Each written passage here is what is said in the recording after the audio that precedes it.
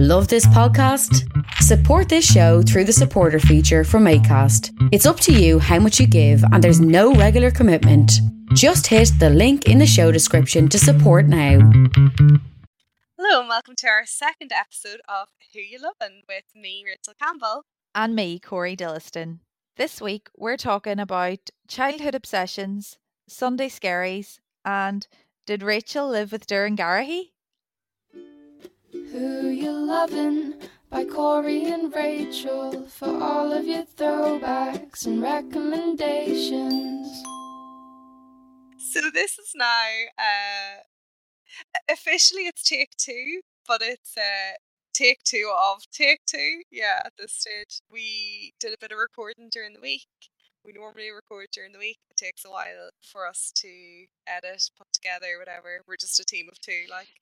And unfortunately, there was a bit of a technical issue, so we're now re-recording. But luckily, both of us aren't great with short-term memory, and we can't really remember what was said the first time round. So Honestly, yeah. Right, we'll just get straight in, no kissing.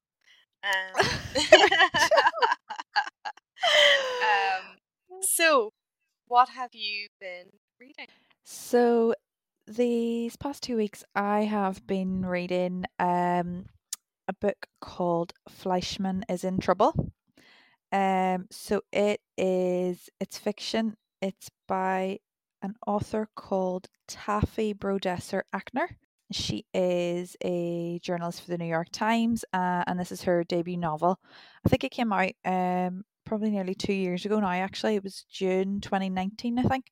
But it is about Toby Fleischman. So he is a 41-year-old doctor living in New York. He's recently divorced, and he wakes up one morning to find that the ex-wife has dropped the kids off and just gone MIA completely. So we see Toby really just trying to sort of keep up appearances, sort of maintain that normality for the kids so far as possible, like, oh, mum's just been delayed on her business trip or whatever. MIA and gone forever. So but it's like, obviously that sounds, I think, like quite a grim scenario, but it's delivered in a way that's sort of lighthearted. You get a lot of his sort of his spiraling thoughts, I suppose, like his just these dramatic, slightly neurotic, I would say, trains of thoughts, and like it's witty. There are really sharp moments in it. He's navigating through the dating scene and the modern dating scene. Like some bits you're like, sheepers, is that what it's really like? And I think obviously there's a cultural difference between dating in America and dating here, in that, right, like, in normal times, obviously things are so different at the minute, but in normal times in the US, if you're dating someone, that doesn't mean you're exclusive. It just means you're dating. So you could be dating Yeah. 10 people. Whereas here, that's kind of frowned upon. You're literally like, if you're dating someone, you're waiting to see if it's going to develop into a relationship, but you're not seeing anybody else at the same time. Yeah. And even now, for me, using the word dating is probably maybe romanticizing it a bit, because it is like hookups, I suppose, if people say that. Casually dating. Casual dating, yeah. But it's so that's like one element of it, and then he's also sort of, going back over his marriage and, maybe the things that led to the breakdown of his marriage. And there are points where it's alludes to maybe, the crazy ex-wife. She was very career driven. She was the main breadwinner. So of course she was a neglectful mother type thing, that kind of way. So and there's this sort of, I think for me anyway, like I was anticipating, when is she coming back? Like waiting for that sort of moment. Yeah, I think there's just a lot of things at play here. The wife's really hard working.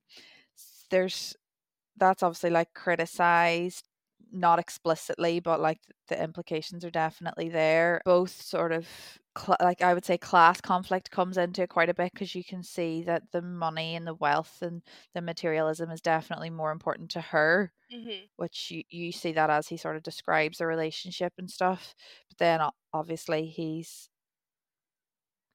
compliant the whole way through, so there's that question as well of how much, like, you're happy to have the money sort of thing, but you'll criticize people for working for the money sort of thing. That's her kind of perspective on it. What I liked about it, I suppose, and what drew me to it in the first place, was that sort of idea of getting the male perspective. Like, a lot of the things I read, not necessarily by choice, but like just happen to be written by females It's just what from you naturally veer toward. yeah. Totally the same. Like, that would be like, I always, well, not always, but I very often read from female writers, or at least from a Right. female perspective. So it, like, might Mhm. be a male author, but it's a female perspective. Like, one of my favorite books, as you know, is One Day by David Nichols. Yes. But obviously half that book's written from a female character's perspective. So Yeah. even though, like, it's obviously a male writer and it is one of my favorite books, you're getting 50% from a female character's perspective and the other 50% from a male character's perspective. So it Yeah, kind of balances it out a wee bit. And anyway, for the way sure. that David Nichols writes is so kind of thoughtful, and it definitely doesn't give you the impression. That's probably very what's the word, stereotypical or whatever, but like, you definitely wouldn't necessarily know that it's a male author. I think if I Mhm. had to guess and I didn't know it was a male author, I would guess it was a female author. Yeah, that's so Yeah, interesting. yeah. And actually, another sort of layer to this is that although it's Toby's story as such, for the most part, it's actually narrated by his old college friend who is female. Okay, so the author So is female or the male? the author's female. But it's a female author and a female narrator, but a male perspective almost. Right. Exactly. And it's really interesting, he's flashing back not only to his, sorry, I'm saying he now as if, but it's just because it's his perspective. Yeah, But yeah. there's flashbacks obviously to his friendship as well with the narrator, and they're old college friends. They have another friend that features in it as well, and their sort of history, and how their lives have panned out now, and they do meet up at a few stages in the book. But I just thought it was an like interesting wee extra layer, almost. Yeah. But unusual for me, I think, in terms of perspective, and It's not what you as would well, yeah, normally pick to read. right. And like, I would never thought that I would be interested in reading about a 41-year-old man's midlife crisis, basically. Uh-huh. But Uh-huh. it's done in a way that it is sort of still like relevant and interesting and like appealing, I guess. I did have a few quotes picked out. Oh yeah, sorry. So obviously the overambitious ex-wife, there was a part just in her work scenario where she'd missed out on a promotion for not telling them that she was pregnant, and the male boss is obviously like, well, look, Rachel, you have a baby bump, and you didn't think, you didn't have the courtesy to tell us or whatever. We can't give you this promotion, blah blah blah. Calm down. Which I think is illegal. It's definitely illegal That's what here. yeah, like, But the but only thing then is, also, like, you have that's to tell hardly your a boss. thing. Yeah, Yeah, like, like, you have to. Like, the thing is, I think you're under obligation to tell them within a certain window of time. Anyway, mm, like, you can't be coming in visibly pregnant and not saying anything, obviously. But then I don't think you can be overlooked for a promotion. I mean, your boss to tell you that it's because you're pregnant. yeah, to be fair, maybe I am fabricating this now, Oh, for okay. what exactly, like, the reason. But anyway, it's very obvious that that is the reason. And he's like, "Calm down, Rachel, it's grand," like, blah blah blah. And then this part is just like struck me as like, because I think we all get told to calm down sometimes, and it was like every other woman in the world who has ever been told to calm down, Rachel had no idea to behave. And you're like, I was like, whoa, that is so true. Especially I think if it's like your boss, like telling you, like getting you all enraged, and then telling you to calm down. Yeah. That's it. I mean, I don't want to say too much about the ending, but it's no, actually, I can't say anything because I will give it away. I don't trust myself. No But yeah, spoilers. different, unusual, and I would say like I did enjoy it, and I would recommend it if you do want something like a little bit different. Toby is obviously going through a divorce, embittered by this, and someone along the line somewhere asks him his opinion now about marriage, and he says, "Marriage always reminds me of that old saying about democracy. It's the worst form of government other than all the other forms of government." So make of that what you will. But So it's a pretty what's the word? Like a pretty dark view on marriage but obviously it's a book about divorce. Like no, it's delivered in a way that's light, and like there are sort of moments, well, I think especially with the kids, that Mhm. you're like really empathetic towards them. Mhm. But all in all, it's pretty, like it's not like it's not like Gone Girl or anything, like Yeah, it's yeah. pretty like light, I would say, in that sense. Okay. Very good. So I have also been reading a book that is outside of my normal remit, in Mm-hmm. that it is a murder mystery. And I don't ordinarily really it's not really my genre. Like and I wouldn't say I have a particular genre that I like to read. I'll read whatever's popular kind of thing. Yeah. But anytime I have read murder mystery, even ones that people rave about, I'm like, oh, it was just okay. Yeah. I just like I either think that the twists, because people are always like, oh, the twists though. Like, did you love that twist? And I'm like, well, I no, think if it's not your genre though, that like, because I would be yeah, like that with movies sometimes. I'm like, yeah, I like you can appreciate it to a certain extent. uh-huh. But this is because, like, for me, a lot of the time, the twists in these novels, I either see them coming, or when they do come, if I don't see them coming, I think they're really stupid. I'm like, oh really, Like that's a the bit of a twist? stretch. Yeah, Yeah, yeah, like, so it's not my normal genre at all. But I was reading, sorry, totally didn't even tell you what the name of the book is. It's the Thursday Murder Club.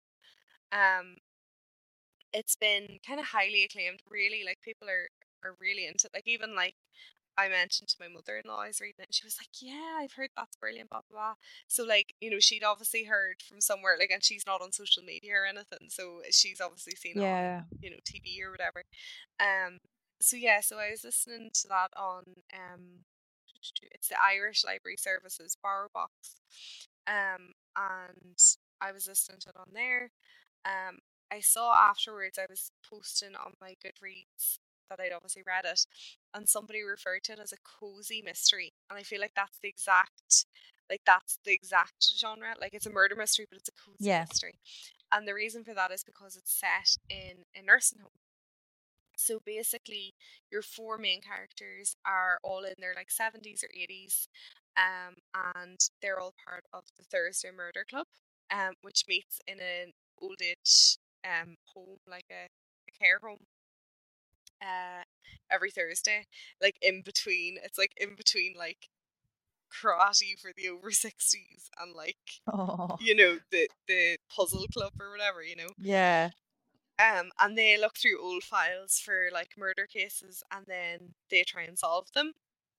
But then the whole thing of going through old files is turned on its head when an actual real life murder happens, in their wee sleepy town, and they're going to try and solve it. And it's it's very good. It's very funny.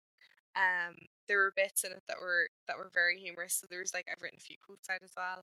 Um, there's a bit where one of the main characters, Joyce, is talking about her daughter Joanna, and she says, "I would never have therapy because who wants to unravel all that knitting? Not worth the risk, thank you. My daughter Joanna has a therapist, although you'd be hard pressed to know why if you saw the size of her house." Which I think is just kind of the typical, like, that generation's attitude towards like therapy. Like, Yeah. if you've got a good job, you've got a good house, what are you doing complaining about your You have feelings? nothing to Like, be unhappy about. Yeah, yeah. yeah. And there was also really good characterization in it. So there was there was a quote that I really liked where it was, Donna has always been headstrong, always acted quickly and decisively, which is a fine quality when you are right, but a liability when you are wrong. It's great to be the fastest runner, but not when you're running in the wrong direction.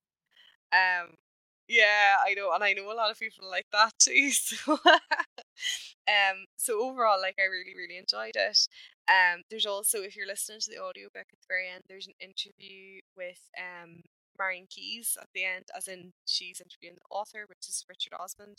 And as soon as I heard her wee voice, I was like, oh, it's Marion, it's my mom. Because in a fictional world, I think Marion Keyes is my mother. I just find her, she's just like a real comfort person. Like I feel like she's just like if you met her, she'd just be the warmest person ever. So yeah, so it was good. I really enjoyed it. Considering it wasn't my genre, as far as like murder mysteries go, and I've read quite a few of them because I keep trying to like it as a genre. As far as Trying to far as murder reprogram yourself. mysteries go, I did actually really enjoy it. Like it was good. It's a good, like I would say it'd be a really good holiday read if any of us were allowed to go on holiday. Like it would be a good like sitting by the pool read. Yeah. I don't know whether that's an offensive thing to say, you know, if people are like, but like I do feel like it was, you know, it's that kind of like gentle reading that you want to do on Yeah. holidays. And Yeah. that's perfect. Like that's fine. That's no discredit to Richard Osman. Like, and he is quite funny. Like I enjoy him on TV. No, it sounds good. And it's everywhere, like you said. Well, it's being made into a movie as well. Right. By Steven Spielberg is doing it. Yeah. Jeepers. I It must have know. done all right then. I know, yeah. So, because it was actually my mother-in-law said to me, she's like, "Oh, they're making a movie out of that," and I was like, "Oh, are they?" Like, all right, okay. And then it was actually just before we recorded, when we recorded originally. I went and looked it up. I was like, "Oh, I wonder how far along this movie is." And now I think he's just bought the rights to make it. I don't think it's even been cast or anything. But there were a couple of like theories. So if anyone is going to read it, I don't know, because it's hard Googling things because you don't want to spoil it for yourself. But there are True. like dream castings online, so you can kind of like, because when I read them, I didn't agree with the males. There's it's two main female characters. I'm gonna look it up right now. But the two female characters, they had Julie Walters, isn't that Julie Waters or Julie Walters? She's Molly Weasley in Harry Potter. She was as Joyce, which actually, to be fair, I envisaged Joyce being older. That's the only thing. And then as the other main female character, they had Helen Mirren. And I was like, oh, yeah, that would I'm suit. on the website here. Yeah, that would suit that character. So yeah, so that's something to look forward to. I would say that would be a good laugh of a movie, you know. So yeah, that's if they get a cast like that, definitely. Well, they probably will with Spielberg behind it. Interesting. So what have you been listening to this week? So I have been listening to, my friends have like all been listening to this, I think, for quite a while, and I've only started now. But it's The Laughs of Your Life by Doireann Garrihy. Right. Haven't heard of it, but I went to stage school with Doireann Garrihy. Yes. I remember like years ago telling you that. Yeah, I think when you told me this, I didn't actively follow her. I just knew who she was, but now I obviously know who she is. When I moved to Belfast, I came with the dream of being an actress, and now I'm an office manager. So that's basically the same really well.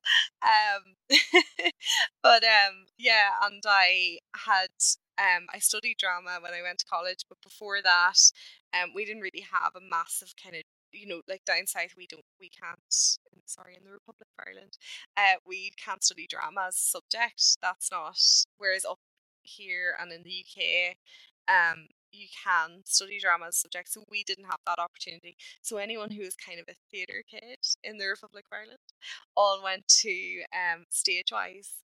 Shout out to Stagewise. So we all went to Stagewise, which was like a summer camp that went over a course of a week, and you learned dance and acting and singing and mime And there was another element, I can't think, dance, acting, singing, mime. There's definitely another one because there was 5 groups, I think. Music? Like instruments? No. Anyway, there were 5 groups, and you were divided by age, and a lot of the time your roommates were roughly the same age as you. So as in they would be born in kind of similar, like spring 1992 or whatever. So yeah, me and Doreen Garrihy were in the same room. What? Yeah, but I didn't know her before that. So then, when she got famous, which she is, she's pretty famous now. A few years later, I was like, "It's my roomie from stage camp." But yeah, no, I haven't listened to her podcast, but I know she's doing really well for herself, which is amazing. Yeah, so fun. And like it's such a simple premise. Like that's not to discredit. Like it's so simple and so like it's uplifting. It's I know this word is overused massively, but it is like wholesome. So basically, Laughs of Your Life premise is laughter. So I think I heard her on one herself. She said, "This is a place where we talk about happy and laughable things." So she'll have a guest on each episode, like a whole selection of people from all walks of life. I think the common denominator is influential people. I think that's that. So she has like Simon Harris is on one, Trini from Trini and Susanna is on one, like Paul Mescal, like loads. Which ones did you listen to? So I've listened to like I've just sort of scanned through and picked my fave people basically, or the people that sort of stood out to me. So a few of the ones that stood out to I me thought you were going to leave were us hanging there and be like, I picked a few of my favourite people. no, sorry, Yes. that sounds really bad. Samantha Barry was one, so she is Glamour's editor-in-chief. She's from Cork, I believe, and lives in New York. So she's like a real life Carrie Bradshaw. And I just know her from like Instagram, but hers is quite good. And she like, you know, people are just asked about your early memories of laughter and how like how laughter has punctuated your life basically. And you know, hers is really good. Also listen to Baz Ashmoy's guy. He's like, I know him from an Irish media personality, isn't it? Yeah. Isn't that what they Right. yeah. TV, radio. I think Yeah. Yeah. But Bit of an also Silver Fox, yeah. I do know. Yeah. I would say so.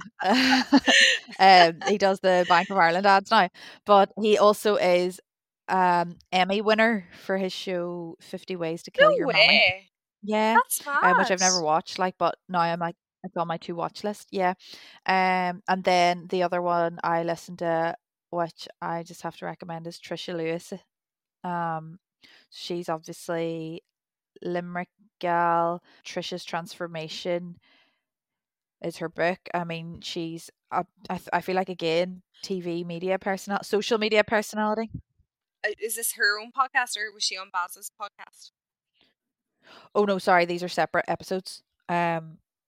Oh, these are on. So Baz was on Dorin's podcast. Yes, sorry, these are all the guests. Right. And so she says Durin says herself that she got the idea from Desert Island Discs.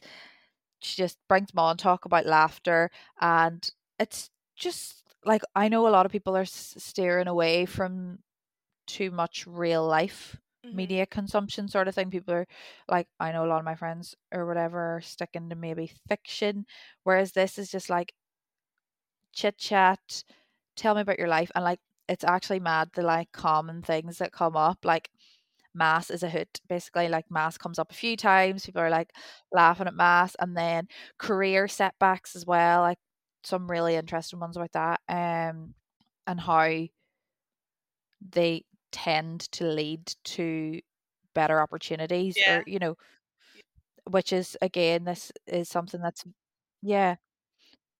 And like Baz is really funny as well. Like he said on one, again talking about career setbacks, and being at a low point, and he just said life is like a game of snakes and ladders. He's like, that's what I'm trying to teach my kids. You're up 1 minute, then you're back down. I was like, yes, so true, Baz. And then in Trisha Lewis's case, then obviously she is a big advocate for healthy living and weight loss, and she talks about her obesity struggle and like the things that you wouldn't see on her Instagram ever, and things that you would never know about her. And she's really like opening up to Darren, and she admits to Darren like that she loves the podcast, and it was an honor for her to be on it, and she's like hilarious. Like their conversation is really funny. um and she talks about, again, childhood professional challenges, I suppose. And her a lot of it does center around her weight loss. um and she's just a hit. Like there's a part where she's like, where they're both sort of talking about online social media trolls. And Trisha's like, oh, I remember a time I was like complaining to my mom about someone was calling me fat. This just made me laugh. Like, I can just like picture a wee Irish mommy saying it. Like her mom was like, well, Trisha, if you put your bare arse out the window, you can't be surprised if someone comes along and slaps it. And that was her like no pity and like just savage mom response. Yeah. But it's true, but it, like when you do put your whole life out there. But then I did see the other day on Instagram, and I know you're still off social media at the minute, but somebody said if you think of other people's social media, other people's Instagram pages as their house, and if it's public, that means you're welcome to come in and have a wee look and look at their interiors and, you know, think what you want to think about the house. But if you come and visit the house and you think, oh God, no, I don't like the way they've furnished it, and I don't like the colours they've used, and I don't like any of this, I don't like the smell, it's too many scented candles or whatever, you can just leave. You don't have to like, you know, knock over the candles on the way out and tell them the picture of their parents is ugly. You know what I mean? But and I was like, God, that's such a good metaphor for like, because that's the problem with obviously the internet being the way it is that people feel like they have a right to comment on other people's, you know, social media and stuff. Like my Instagram is public. It always has been, because like I've nothing, there's nothing on it. It's just pictures of me and my friends. Like I've nothing, you know, there's nothing secretive about it or anything. There's nothing really, there's no new information there or anything. But like, and luckily, you know, since secondary school anyway, I haven't been trolled at all online or anything like that. But I'm sure there are people that go on to my Instagram who aren't friends with me or whatever, and just think, oh, that dose, blah blah blah, like whatever, think whatever they want to think, as long as they're not commenting, I don't really care. But it is that thing like, of that's like, fine. that whole thing of hanging your arse out the window, like it is that, you know, you're showing your whole life to people, and then, you know, people will pass comment. You can't be that surprised when. The only way to avoid that is to just not be on social media at all, which is, you know, which is achievable, which is hard in this day and age. And like, obviously you can put your own privacy settings and all of that, but yeah, I totally get where she's coming from there. But it's just one of those weird struggles that we now have in life, isn't it? Yeah, for sure. But it's this podcast is definitely like just a wee bit of, it's light, you know, it's positive. It's about laughter. It's, you know, about things that bring people laughter, people's memories of laughter. Like, and again, if there's someone like you have the episodes are titled by the guest, so if it's someone you're not that interested in or someone you don't like, don't listen to it. But I just sort of noticed the common themes, like as I said, a few of them being like, haha, this happened in mass, what a hoot. And then another one that came up a few times is like shame in school. Yeah. And that's obviously something, again, that I'm sure a lot of us can relate to, like those with the question of, you know, when you a time where you were laughed at or whatever. And more often than not, that comes back to something at school or people in school. This sort of is like the first experience of like being judged or being the butt of a joke or whatever. And it's just interesting to see, you know, these people from completely different walks of life, but this is a common theme for all of them, sort of thing. But I enjoyed it and would recommend. And I just think fair play to her. Like it's such a simplistic concept, but so nice to listen to. Mm-hmm. Well, I've been listening to a similar idea, and like you can kind of pick and choose the bits out of this podcast that you want to listen to, or that that you would have a vested interest in. I've listened to Juvenilia. So it's a podcast. It's been going a while. It's been going since like 2018. So, or 2017. It's been going a few years now. But it popped up actually on my Twitter feed. So I was like, oh god, that actually sounds it's a really interesting concept.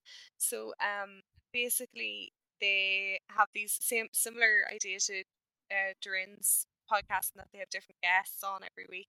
But they talk about something that they were obsessed with when they were younger. So there's a lot of really good, like, and we love a good throwback here at Who You Lovin'. So Of course. a lot of really good throwbacks and stuff that you'd maybe even forgotten that you're obsessed with, and then when you see Oh somebody, God, tell us some.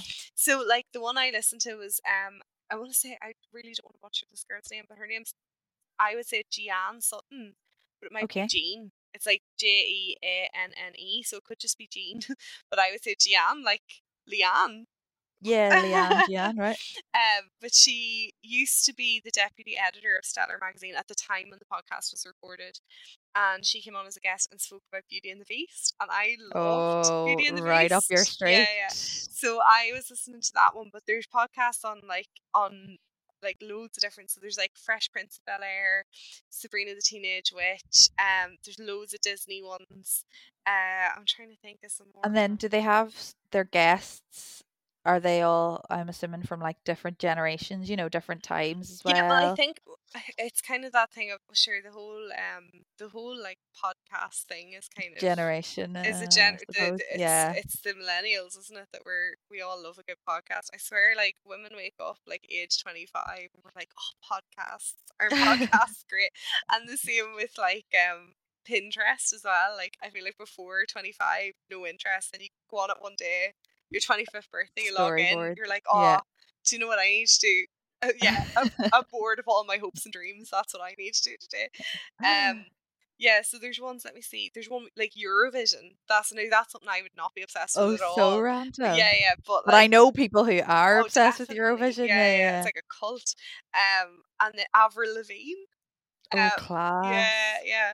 And I loved Avril Lavigne. I dressed her once for a fancy Oh my god, party. so did I. But keep in mind, like, so just to give a visual for everybody that doesn't know us, Corey is a skinny legend, and I I was not a skinny legend. I was a really, like, as in I would like to think now I'm just warm and cozy, whereas when I was a kid I was a chunky monkey, like.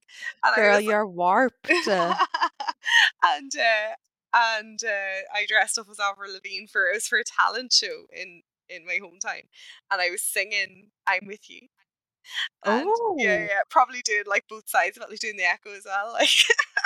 Tell me this, what was the costume now? We're talking so a tie? I feel like she used to wear ties. No, there was no tie that time. There was like, I got it from, so keep in mind, I got the top, this just for context, I got the top in Tammy Girl. Yeah, so did I. We got the same top. Probably. So I had like the what you call it, cargo trousers or whatever. Yeah. Oh yeah. And then it was like a top with like, I think it had like a graffiti style like picture on the front of it, and it had black and white stripy arms, but there was like a gap, so you had like a cold shoulder thing going on. Like, oh my god. On. Yeah. And I straightened my hair. Also, like, poker straight, yeah. So like I've always had curly hair. I still have curly hair. Like, that's the way I wear my hair. I never straighten my hair. And keep in mind, at the time I had long hair, so like when it was straightened, it was very long. So I had this like curtains of long hair, my Tammy Girl top, like, and I thought I was class. I thought I was great. Like, a bit of eyeliner as well. But they thought I was great too, because I actually won the talent show. So. Fair play to you. Not to humble brag or anything. So you dressed up was it for a fancy dress party? Yeah, and I remember, like, this is so embarrassing, the effort that was gone into that. It was just like a birthday party around the back, and it, like, I remember we made a cardboard electric guitar and like stuck it onto like I think it was like a, what's that called, the of the brush, part of the brush. So I was like holding it like and had painted this guitar like pink Yeah. and black, I think, and that was like my Oh, prop. bless you.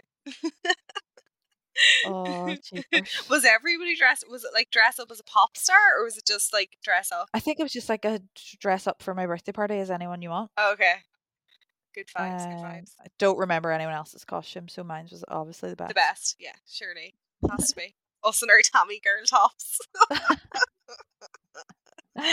Oh, those are the days. So yeah, so I listened to the I'm gonna say Jan, possibly Jean Sutton episode because I loved Beauty and the Beast and I really enjoyed it, and I'm gonna listen to more of them. But yeah, it was very good. So I would recommend that for anyone that wants a wee bit of 90s and noughties nostalgia, I would say. And that's fun as well, isn't it? Like that's going to put you in a good mood. Yeah, definitely. I love a podcast that makes you kind of like laugh out loud when you're listening to it. Like you're like kind of sniggering to yourself whenever you're listening. Like you're on a wee in joke with the podcast hosts.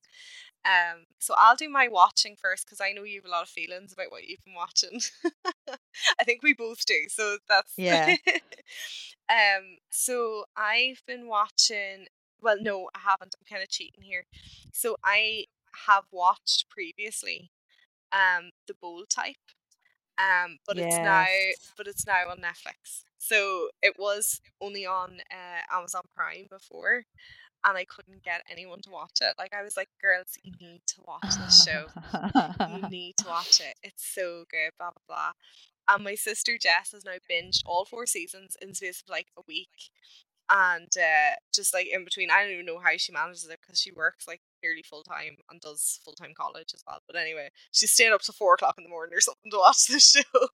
But yeah. So when I asked her, I was like, I've been telling everybody to watch this for so long. Like she was like, oh yeah, but it's easier to watch on Netflix. I was like, no. What is that? There's no difference between Amazon Prime and if anyone does know the difference, please get in touch and let me know what the difference is in watching in something. terms of ease of use. I don't know. I feel like it's not. I feel like they're the same.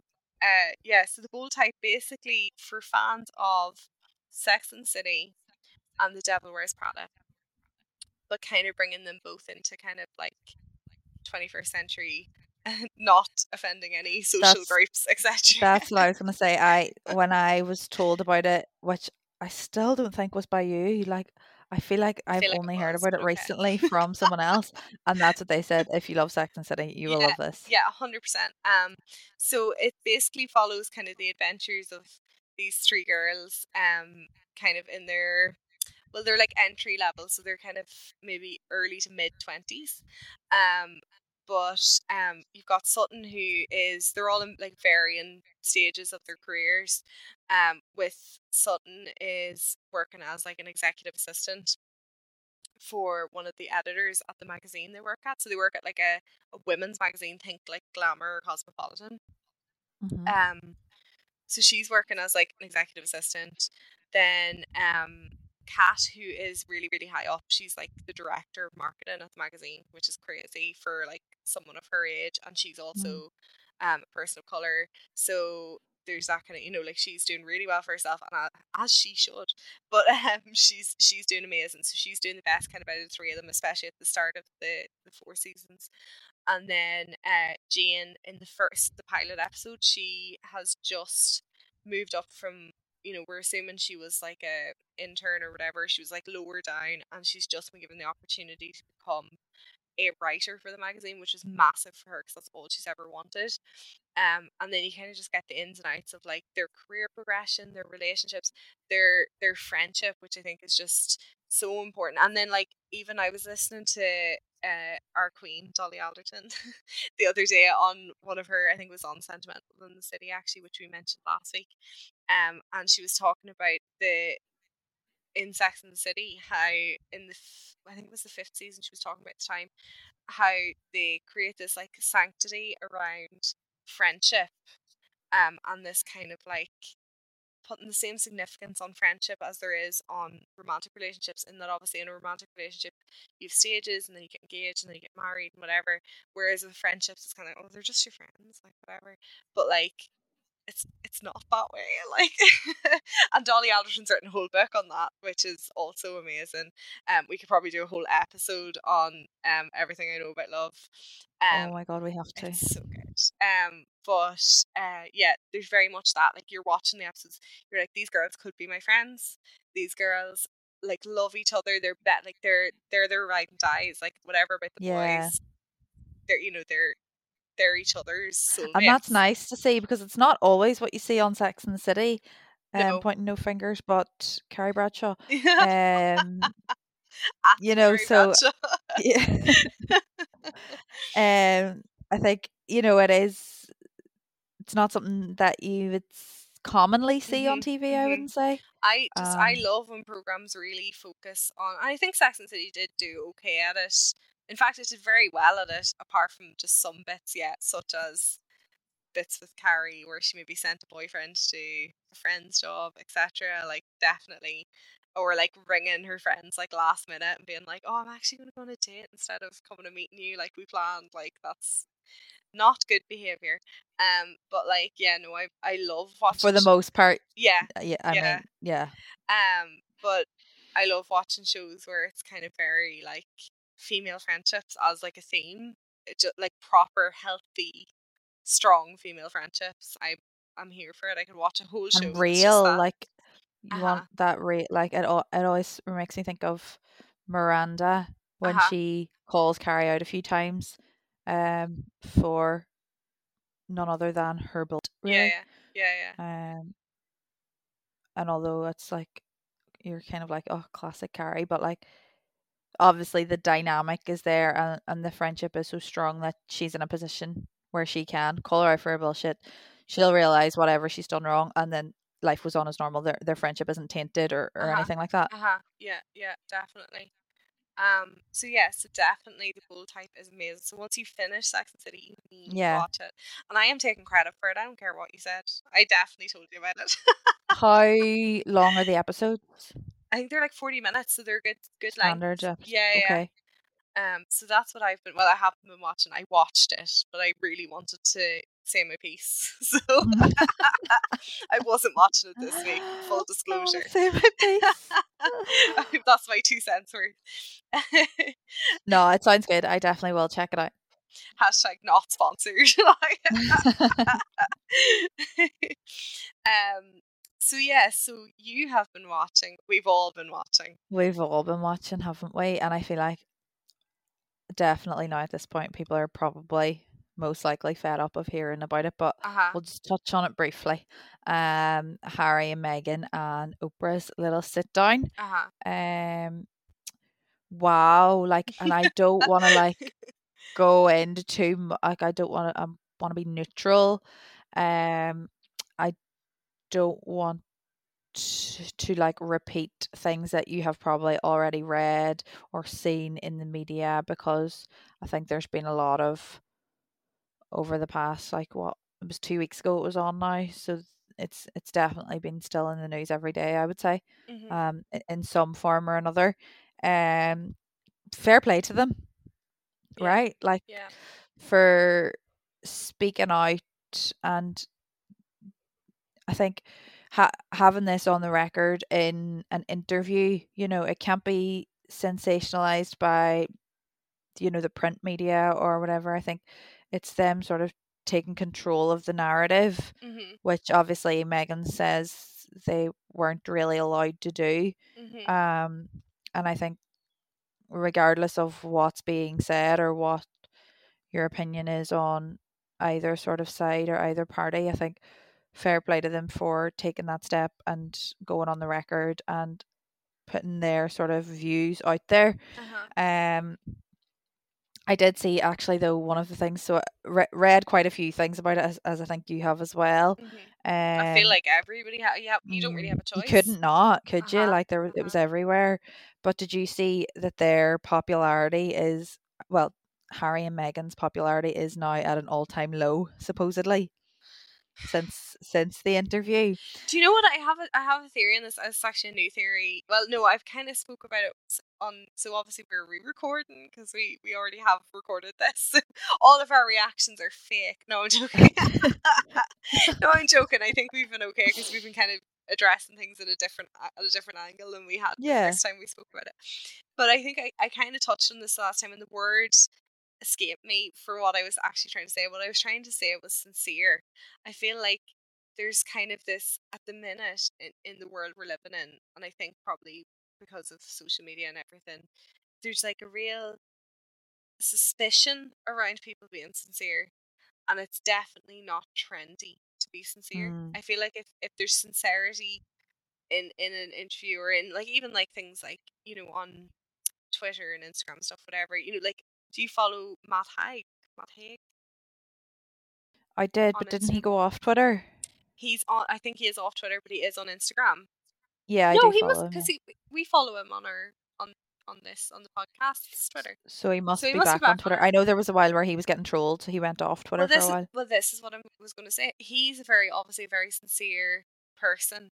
And everything, you know, he's very hard on his sleeve. Kind of says, you know, like even the other day he posted saying, "Look, I'm suffering from anxiety at the minute, so I'm just taking a wee breather."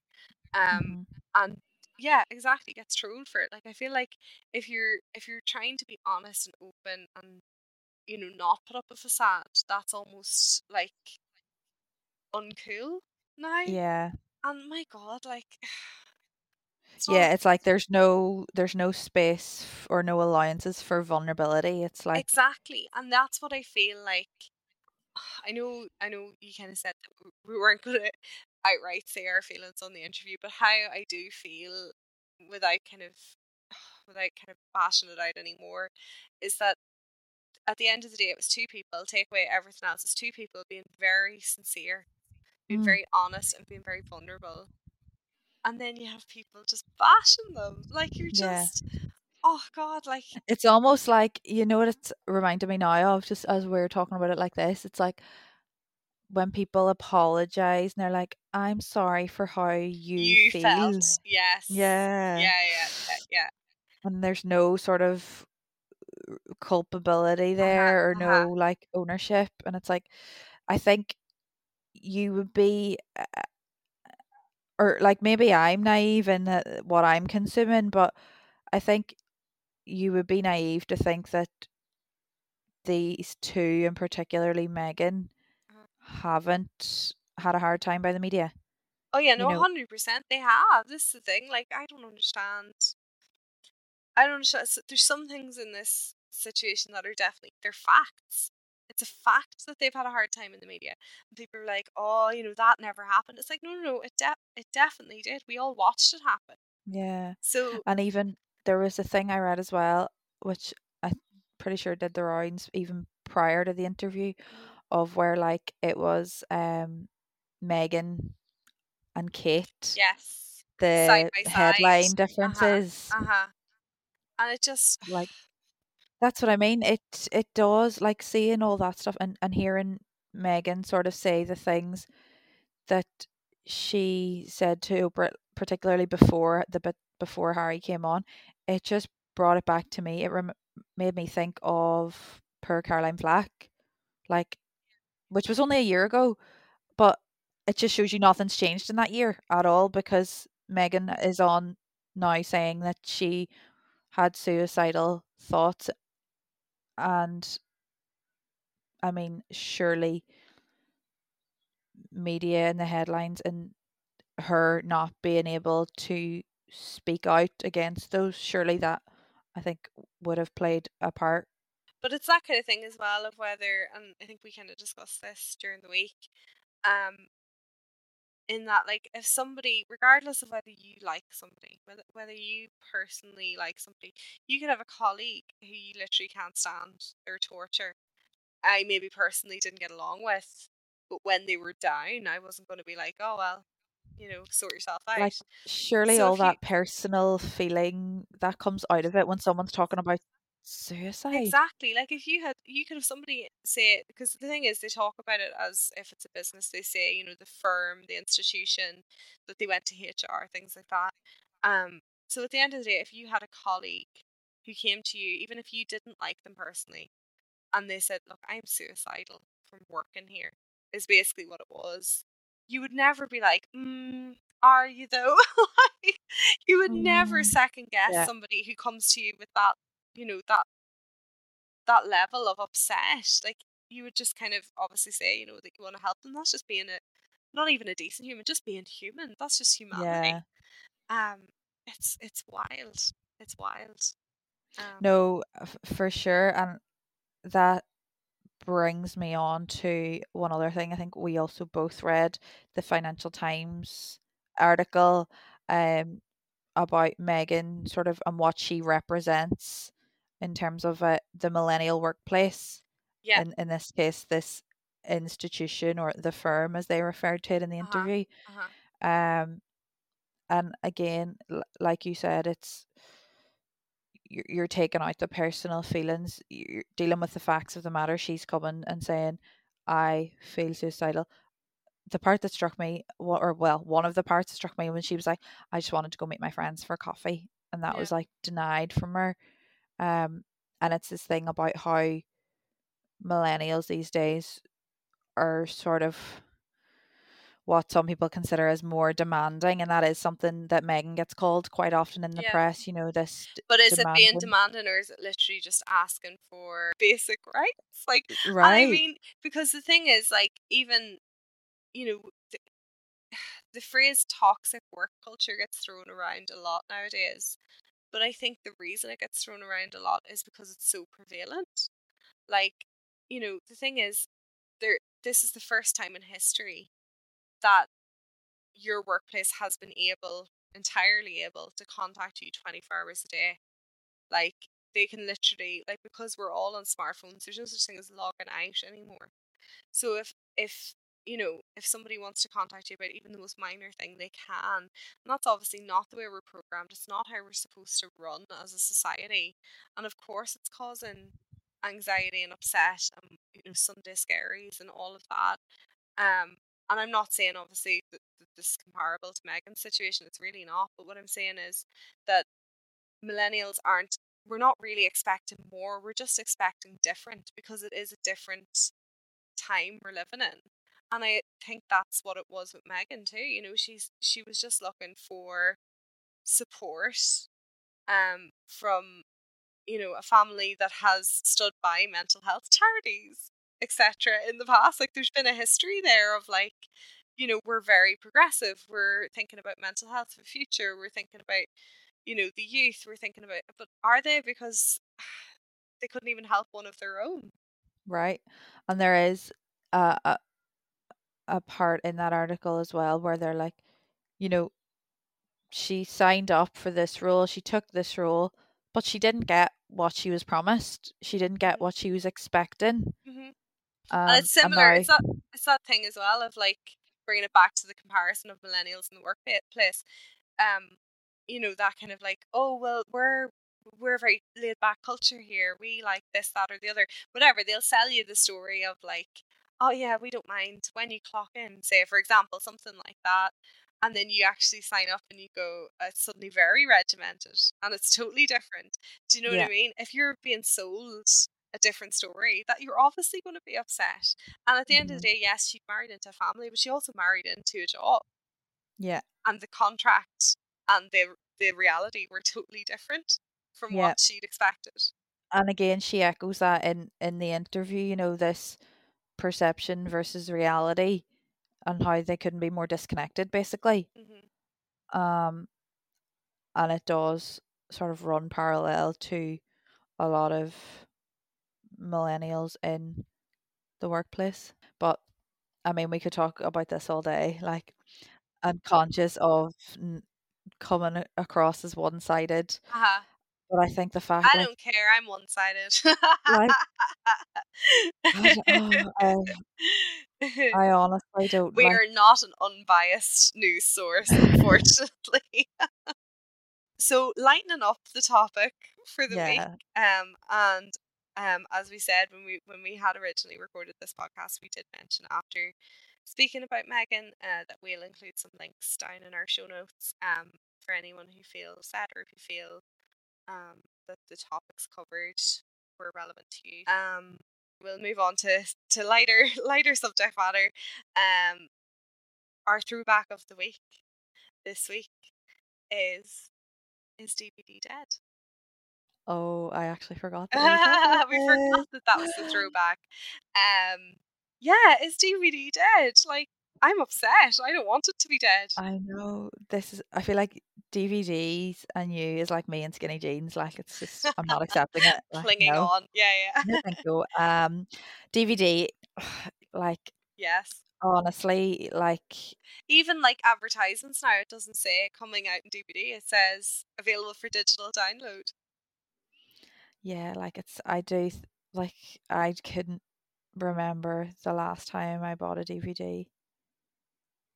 And if I did, it was probably like a gift maybe for someone, or because I couldn't find it online, or and like it's sort of died without even like not something I've consciously been even It's realizing, been but same everything as now. like. Can you remember the last time? No, I'm slightly different because your car might only have a CD player, does it? Does it have like No, mine has? it does. Does it have a CD player? Yeah, it does have a CD player. So mine, well, yeah, I remember somebody recently telling me I like tried to give them a CD and they were like, I don't even have a CD player. Like my car doesn't even have a CD player. Really? Yeah. But yeah, I would buy if I'm in the pound shop, because you know where they always have those like £1 CDs Yeah, and DVDs as well. Because my car plays CDs, and sometimes if my phone's charging or whatever, and I can't use the audio on it at the same time because yeah. I've got my phone, so it's a nuisance. But yeah, so I'll sometimes have a CD, stick it in. I've listened to Amy Winehouse again. Oh, classic. Yeah. A bit of Back to Black. But it is that kind of thing, like CDs to audio downloads just seem to happen. Like it just happened one night. Yeah. Like the last time you went out and bought a CD as it was released was a long time Oh, ago. A long time lifetime ago. ago. Yeah. Which is sad. So I feel like DVDs have gone the same way. It's kind of happened without us even realizing. Yeah, for sure. There was a time where now again I know I feel like I talk about Sex and the City a lot on this, but when I decided I was going to watch it, I did look at buying those DVDs. That was quite recently. That was in the last 6 months. I have them. Yeah, and again for me that was like if I'm going to pay to watch it online, I'd rather pay to Have a have physical it. copy. Yeah, Yeah. this is the thing. Like, I really resent when I go to like Amazon Prime and say something's not on Prime and it's not on Netflix or whatever. And like, so say the movie's like £8 to rent. It's like, but it's £4 on DVD. I'm just going to get the DVD and then I can watch it whenever Yeah. I want. Do you know what I Yeah. mean? And then as well as that, we were saying as well during the week about the DVD extra features. Like they're gone now. Yeah. Like they're gone. You don't have like behind the scenes and like director's commentary and things like that. Like you don't have or blooper reels. I loved a blooper reel. Oh, we prefer So, I'm a little bit sad about it. And I think the solution would be if Netflix releases things as like the movie, and then where you get like it says like play, and then it says episodes, and then whatever. There's like a list. It could say on trailers. I think there's a section for trailers. If you don't want to watch the whole movie, you want to just see a trailer. There could be like specials in there, like a Oh wee blooper yeah. reel and everything. So that's what we'd like. I think though, like you do have, do you have DVDs on your bookshelf, or Yeah, do I you have have them like no, I away? have a bookshelf for books and a bookshelf for DVDs. Like that is like maybe that's like retro now. Like that's Yeah, cool. we're like a throwback household. Yeah, we're super Yeah. cool. Yeah, yeah. I'll never Vintage. forget, Like and like 100%, she's gonna deny this, but Jess one night was trying to take a DVD out of the case at my house and didn't know how to take it out. You need to push the no, button. I swear to no. God, do it. She'll definitely be like, no, that's not what happened. It is what happened. And that's fine. She's only 20. She's young. Like that's why. But like, yeah, you push the button to release the disc and Yeah, then you yeah. lift the. Yeah, she didn't know. She started trying to pull it out without pushing the button. No. And I was like, sorry, do you Oh, not know how to get a DVD out of its case? But like, fair enough. Like, because the last time she probably had to take a DVD out of its case was a long time ago. That's why. Gen Z they don't own DVDs. They just stream everything and have been since they were like teenagers, you know. So post lockdown plans. Oh, yeah. Well, of course, we have the big Italian adventure. So Corey and I and two of our other friends we're going to Milan. Like, as in, we haven't booked it. Nothing has been Nothing is researched. yeah. But we are going to Milan. I think that was decided pretty early on in lockdown 1. We were like, oh, see, when this is over, we're all going to Milan. And now it's a year later, and we're still not going to Milan anytime soon, unfortunately. But I feel like you need to like tell yourself the promise, that it will happen. Yeah. Like, that's what we were talking about this yesterday, actually, and it's just like the having something like mentally to look forward to, regardless of the actual practical steps you've put in place for this to happen. But if you have it like, this is what we're doing, like, it's just something to get you through, even though we have no time scale. Like, we don't really know eventually when we will be going to Milan. That's one good day. Enough for me. But other than that, I mean, I don't really have any plans. I know some people are in the planning stages, like of holidays. A few even just like staycations. Late summer. Staycations and late summer I think are probably safe enough, but equally I wouldn't want to put money down. You just don't know. No, it's and I think that's more devastating as well, having like the hopes of the money put away and then like, oh. I know. And then trying to get refunds is an absolute, because we were supposed to as you well know. Yeah. We were supposed to be going away obviously just before the first lockdown, as in we were supposed to be going a couple of weeks after the lockdown officially was announced, and it's friggin' trying to chase people for refunds and things is an absolute nuisance.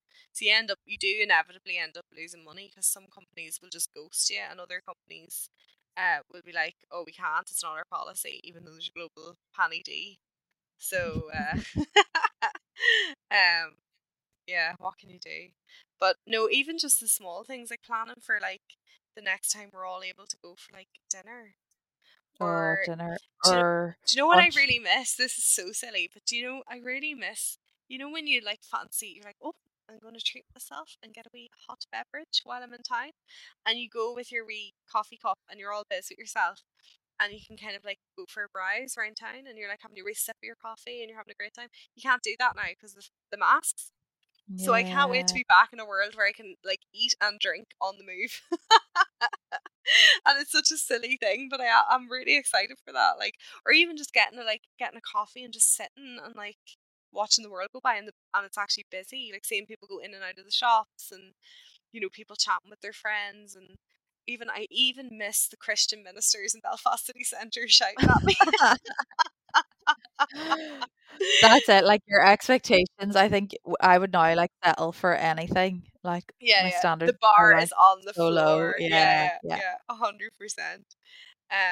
But yeah, just like excited for all those like little things, or even like, and you know me, I don't really like to go shopping. I'm not really a shopping person. Yeah. I'm even excited just to go and try on a few dresses and see if they're nice. Because you can, just because you can. Just because you can, exactly. Like, and not have to worry about like, because even at the minute when you can buy clothes, so you can buy clothes, for example, in like Tesco and Sainsbury's and stuff, but you're not allowed to fit them on because of COVID. So you have to like go home with your items, try them on, and then if they don't fit, bring them back to the store, which is a bit silly because it's like the same thing. But I know. But do you know what I mean? You can't even try on clothes, and all of us are not sure of our dress sizes anymore. I don't think I'm just speaking for myself there. No, definitely speaking for all the people. Like, I know I fit in my baggy sweatpants and baggy sweater, but like I'm not sure that I fit in like an actual fitted dress at this stage. Oh, stop. And like, I love a wee night out as well, but see, at the minute, I'm like, oh, I don't know if if someone said to me, let's go, we're going to a club, like, get your glad rags out, get your high heels out. I think I would maybe like pass. I Like feel like at this point, I've had a few lockdowns where I was like, yes, there's my outfits lined up, like there's my fake tan ready, my eyelashes. But now, for some reason, I'm like, oh nervous. God, I just don't want it. Like, It's just, I think there's like a more like what's the word? There's more of a malevolence around the sticky floor in the nightclub and the, you know, everybody touching the rails, going down to the dance floor, touching cups and glasses and counters and each other. Do you know what I mean? Like things yeah, that we thought of as benign before are now quite like, it's like high alert. yeah, Whereas like obviously if you go out for like dinner and drinks with your friends at a table, you're sitting and you're kind of, it's less touch points, it's less kind of scary. I think yeah, nightclubs in particular are just like, they're like a cesspool of germs, and they always have been, and we always kind of knew they were, but now it's much scarier. yeah, for sure. But having said that, like, just imagine being in the In the nightclub with all club, your friends and like hugging people and like, hearing oh, your song, running from the bathroom to the dance floor. stop. How privileged are we, like, having this Oh conversation? Like, no, I this is know. really like Like first world people problems are right here. dying, Kim. Like it's horrendous. I know. We're just like, I just want to go to the nightclub. I Yeah. just want to go No, to obviously. town. Well, the thing is, at the end of the day, we understand how serious the situation is because we're actually sticking to the rules. So it would be different if we were like going, "Oh, it'd be lovely to go to a nightclub because I've only been to house parties the past 10 weeks." Do you know what I mean? What we're saying is, Yeah. we literally, like, you and I haven't seen each other in person since like last autumn. Oh, sick. Do you know what I mean? September. Yeah. So like that's 6 months ago, Corey. That's the longest time we've been on the same island. And not see, like, obviously it was different when you were, Corey lived abroad quite a bit when she was in college because she's a Spanish lady. um, but yeah, it's bizarre, you know. But that's what I mean. Like, I don't think it's that we're not. It's not that we're not taking it seriously, because if we were taking it seriously, we wouldn't be sticking to the rules. Yeah. We are, and that's why we're missing everything, you know. But yeah, enough talk of the Panny D. So, Rachel, what are you looking forward to reading, watching, or listening? So I'm looking forward to, you're not going to believe this, but I actually still haven't read Ghosts by Dolly Alderton. It Even still though, shocks me to the I core. know, I know. But basically, yeah, I bought the book when it literally on release week with Corey. We both bought it together. Corey obviously read it like a normal person, and then I didn't. But I feel like I was trying to explain this, that when we recorded the first time, and you might have seen our tweet. Um, basically, like, the book for me, because I'm so looking forward to reading it, is like the video of the raccoon with the candy floss, which Corey hadn't seen before, but like like I feel like it's a pretty well known video, but somebody gives a raccoon a ball of candy floss, and because he naturally wants to wash it to make sure it's clean before he eats it, he brings it over to a puddle and he pops it in the puddle and it all disappears, and he's very sad. That's how I feel about Ghosts. I'm like, Ghosts is my ball of candy floss, and the puddle is this pandemic. Like, I don't want to get rid of it because then it's gone, and then I don't have any more literary treats, even though I do, because as we all know, like, reading books and buying books are two totally different hobbies, and I'm really good at buying books. So I actually have loads of books. So I need to catch a grip, and I'm going to read it next week when I'm on annual leave. And then in the next episode, I'll be able to talk to you about it because you've actually read it anyway during the release I'm week, excited, like a normal excited person. to hear you talk about this as well. What are you looking forward to? So I am looking forward to, it's called The Book You Wish Your Parents Had Read, Yes, Philippa Perry. I have it, and I haven't read it. So I will read it, and we'll both read it, and we'll both know each other's books for next Yeah, week. We're going to have a discussion, guys. No more reviews, it's a discussion. love it. I can't remember. I remember hearing about it once, like going back a few years. I think, don't remember where, but then I saw it, and I was like, oh, I've heard about this. I want to read it. Brilliant. Cool. So we have 2 exciting books to look forward to next week.